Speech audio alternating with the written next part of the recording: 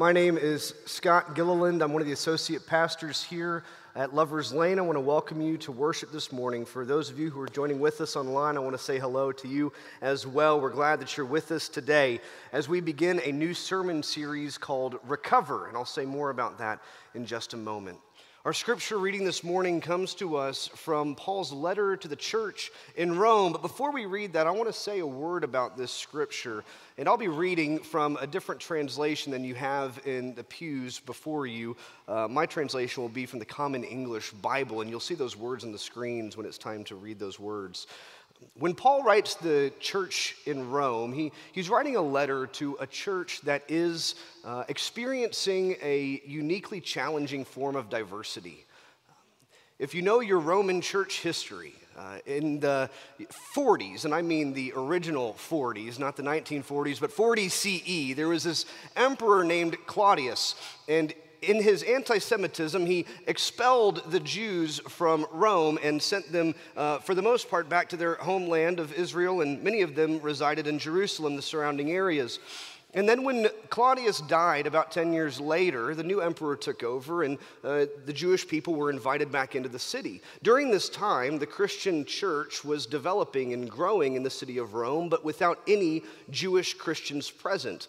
And at the same time, the Jews who had been expelled from Rome were living in Israel and in Jerusalem, the surrounding areas, and they were growing in their Christian faith as Jewish people, born out of their Jewish tradition in a very Jewish way and heritage. And so when they come back to Rome, and they find the local Methodist church, right? When they find the local Christian community in Rome as Jewish Christians, they walk in and they see a room full of sinners, Gentiles, not abiding by traditional Jewish customs that they still held to as Jewish Christians, eating pork, not abiding by a specific Sabbath, maybe no Sabbath at all.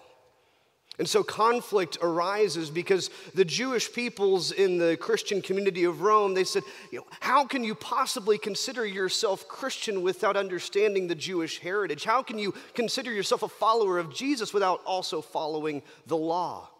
And the Gentile Christians said, we've been doing just fine by ourselves for a while. We're not sure why we need any of you. This feels like church, doesn't it? And so Paul writes a pastoral letter, and in it he develops this masterful theology that we take for granted today, but he is developing in some ways for the very first time. And for the first several chapters, he's got a running theme, and it all has to do with sin. I'll say more about that in a moment.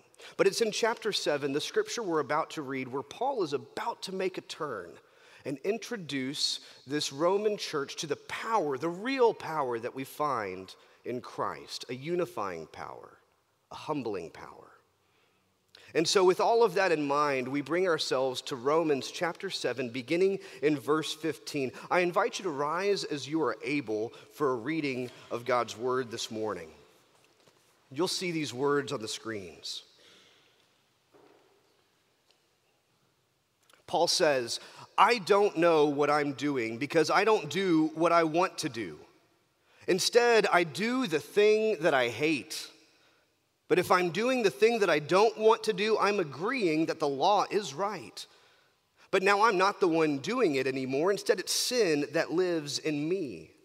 I know that good doesn't live in me, that is inside my body. The desire to do good is inside of me, but I can't do it. I don't do the good that I want to do, but I do the evil that I don't want to do. But if I do the very thing that I don't want to do, then I'm not the one doing it anymore. Instead, it is sin that lives in me that is doing it.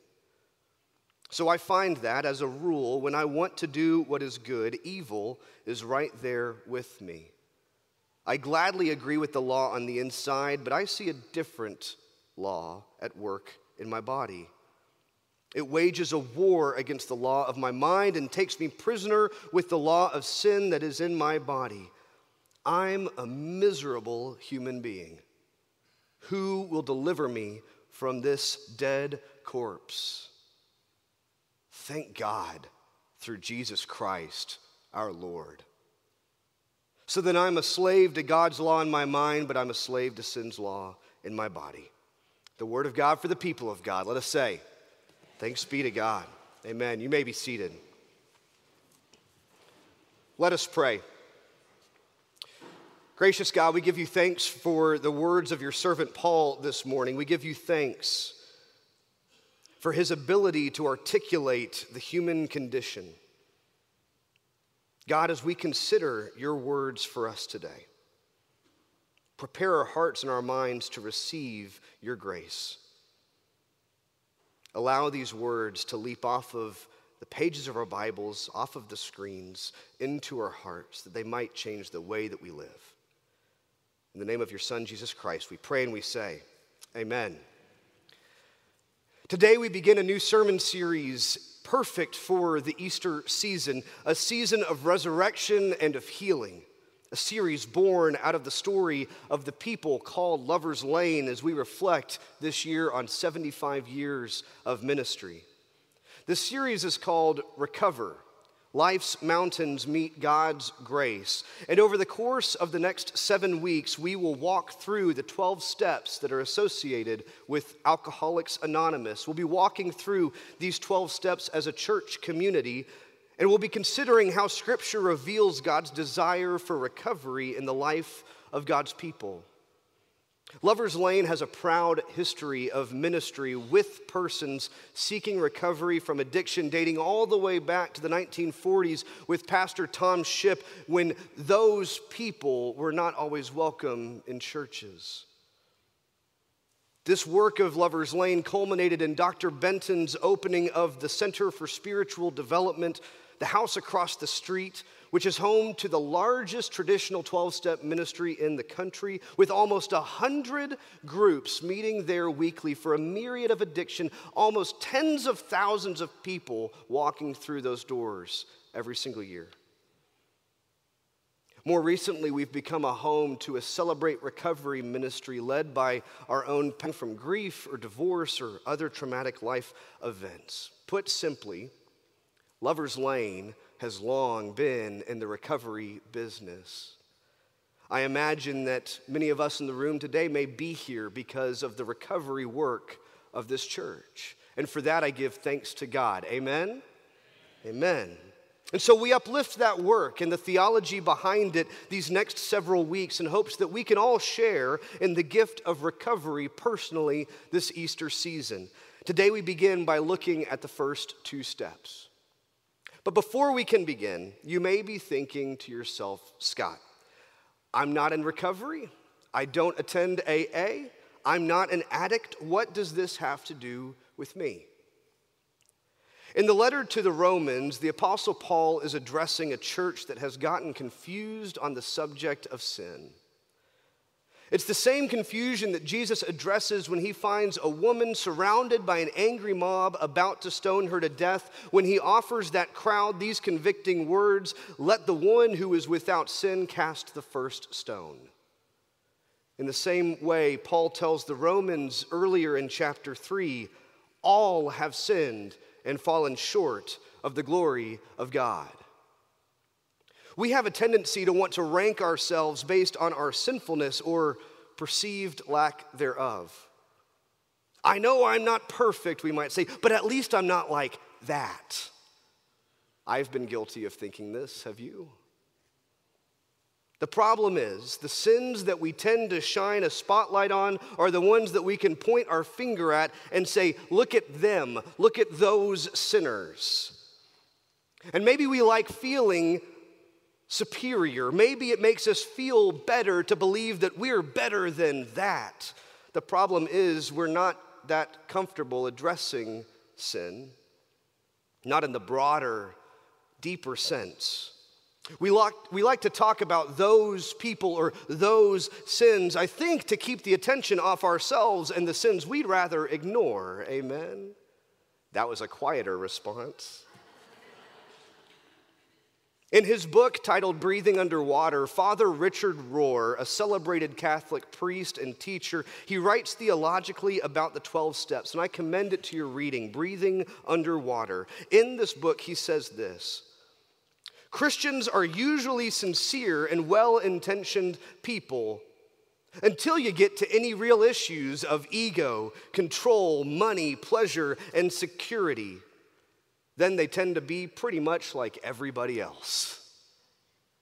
He continues by saying, we're often given a bogus version of the gospel, some fast food religion without any deep transformation of the self, and the result has been the spiritual disaster of historically Christian countries that tend to be as consumer-oriented, proud, warlike, racist, class-conscious, and addictive as everybody else, and often more so, I'm afraid. Richard Rohr's point is simple. He's saying what Paul says in Romans chapter 3 and what Jesus said long before that. We are all in need of recovery. The question is not whether or not you are in need of recovery. The question is, from what are you in need of recovery? So I invite you to fully engage in the 12 steps with us, knowing full well that we all have, as they say, our own hurts, habits, and hang-ups. And that in this Easter season, the ground around the empty cross and the floor of the empty tomb are indeed level. So, church, I must confess, I've not always been the clean-cut pastor that you see before you today. Stan has worked really hard to get me where I am. In fact, I want to show you a picture of me when I was a college student at the University of North Texas. Let's see it on the screens. Now, if you can't see the image, but you can hear the laughter, what you're looking at is a picture of me with shoulder-length, ringlet, curly hair. And no, my hair is not curly any longer. In fact, I wish I had a bit more of it these days. Those teenage young adult hormones are a heck of a thing, aren't they? Along with my hair, my face is covered in a wide smile. And I think I'd been at a pool party for the Denton Wesley Foundation, the Methodist campus ministry at UNT. Behind that big smile, though, was a young man fighting a losing battle. Sometime in the midst of my second year at UNT, I knew something was wrong.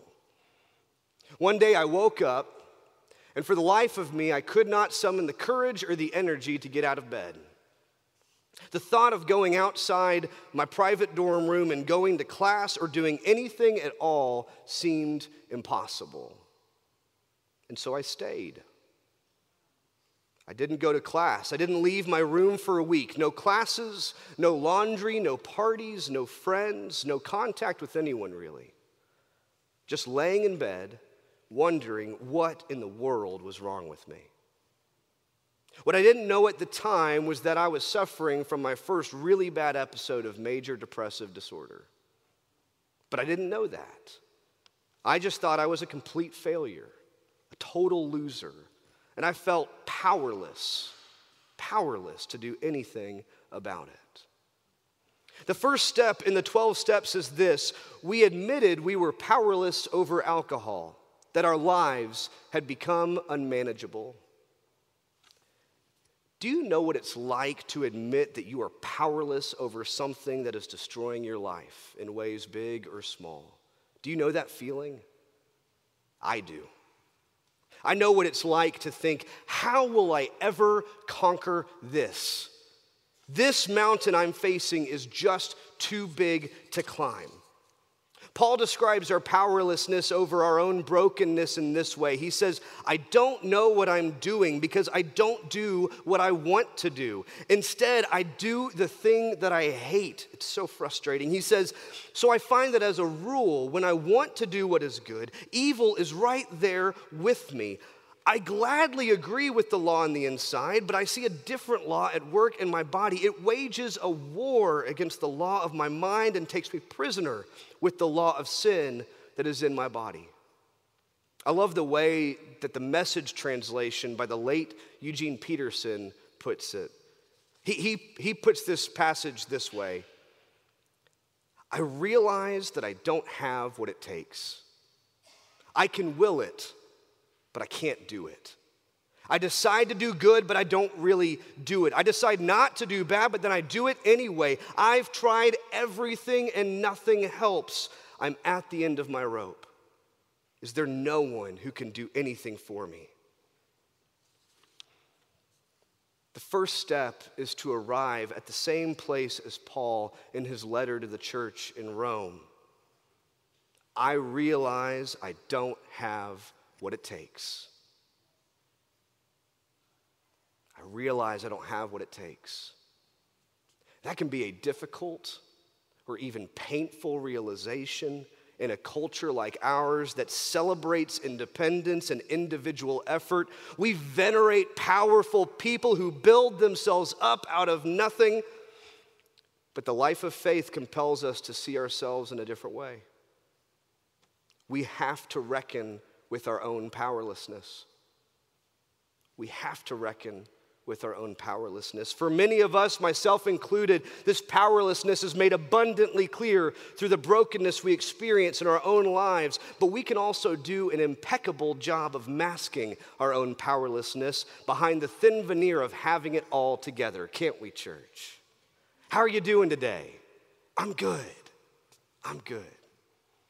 The smiles we wear on our faces and the smiles we post on our Facebooks don't always tell the full story, do they? Breaking the routine of denial is necessary because it is only through getting real with who we are and how we are broken that real healing can begin. Before we can embrace a Savior, church, we have to know we need saving. I'm going to say that again. Before we can embrace a Savior, church, we have to know we need saving. Amen? The church ought to be a place where this kind of authenticity can be found and shared. I'm so thankful for the way in which Tom Shipp laid a foundation for authenticity at this church 75 years ago. I'm so thankful for the way that we have lived into a church that can keep it real. Amen? And I hope that over the next several weeks, my prayer is that we could begin to recommit ourselves to opening up with one another about how everything in our lives may not actually be okay. Because when we give voice to our own powerlessness, we will meet the power of God. Step 2 says this. We came to believe that a power, capital P, that a power greater than ourselves could restore us to sanity. With the admission that we are simply not enough on our own, that we are powerless to conquer our brokenness in and of ourselves, comes the openness to receive help from a higher power, a power whom we know and identify here as God in Christ. As Paul says, I'm a miserable human being. Has anyone ever felt miserable before? Say amen, somebody. I'm a miserable human being. Who will deliver me from this dead corpse? And then he gives us the answer straight away. Thank God through Jesus Christ, our Lord. Now, it's all well and good to say that God's power can rescue us, but how does God's power work in our lives? Is it as simple as muttering a prayer and wishing away the sin and the brokenness? I wish it was. But that's not how I've seen it work in my own life. Now, I believe that God has incredible power over sin and that my walk of faith can help to reduce my ego or free me from my slavery to money or encourage me to be a more compassionate human being. Trust me, God has done God's work on my soul among many other things, but I have heard too many preachers in my life proclaiming the power God has over addiction and mental health in an unhealthy way. And I want to speak to that for a moment this morning, church. First, I believe that God's power works through other people. When I found myself stuck in my room for a week, I summoned up enough courage for a phone call that Friday afternoon, and I called my mom to let her know what was going on, that I was scared, that I wasn't sure what to do. Now, I believe the power of God is made real in relationship, in moments of vulnerability, in the simple act of asking another person for help. And that can feel like vinegar in your lips, doesn't it? Sometimes the higher power we seek is found through the love and concern of a friend or a family member. And church, when we surround ourselves with others who know the path that we are on, it confronts the evil of loneliness that can so easily overwhelm us. Second, I believe that God's power works through trained professionals. Therapy is a regular part of my life, not just as a response to a crisis, but as a regular check-in to keep myself healthy and accountable to someone who knows exactly what it is I'm experiencing and how best to help. I am so thankful to be living in an age when therapy is increasingly destigmatized, and I praise God for the women and men who've committed their lives to this work. Third, I believe God's power can work through medication. I know public opinions vary on this subject, but when I found myself in a moment of crisis, medication was a means of grace for helping me get my life back on track. For some, it's a regular part of maintaining their health, and for others like me, it was necessary only for a season. My point is this. While I wish that all of our brokenness could be solved through prayer and fasting and scripture and worship, and trust me, a whole lot of sin can be solved through prayer and fasting and scripture and worship, I can see God's power at work in the myriad of ways God surrounds us with people who can usher us into healing and wholeness. You are not alone. Don't walk this life alone. Because no one desires healing and wholeness for you more than God. Hear me. No one desires healing and wholeness for you more than God. Here's the really good news, church. In all of God's glory, in all of God's majesty, in all of God's power, even as God sits high on his throne as our highest power, God always sees us as worthy. Always sees you as worthy. When we meet our sin face to face, when we feel the consequences of our own brokenness, trust me, I know we can feel like failures, we can feel like losers, we can feel like a total waste of space, but God never sees us that way. Not God. God doesn't look at you and think, gosh, I can't believe I died on the cross for them. God sees us and says, this is exactly why I died on the cross for you. This is exactly why I sacrificed myself for you. This is exactly why I came to be in relationship with you, because this, your brokenness, your sin, your hurts, your habits, your hang-ups, I know you can't do this alone. The last thing I want you to do is suffer. The last thing I want you to do is not find joy in this life. The last thing I want you to do, beloved child, is to think that this is all life has to offer. Another quote from Richard Rohr in his book, Breathing Underwater. God does not love us if we change. God loves us so that we can change. God does not love us if we change. God loves us so that we can change. And God's got a whole lot of power, church. It was the power of God's love that conquered the cross. It was the power of God's love that conquered the grave. It's the power of God's love that can change us if we let it. It's the power of asking for help. The power of vulnerability. The power of simply getting real and saying, I'm not okay. It's true. We are powerless to conquer sin. We are powerless to heal ourselves. But church, do I need to remind you, it is still Easter season. And we, powerless people, have a powerful God. Amen.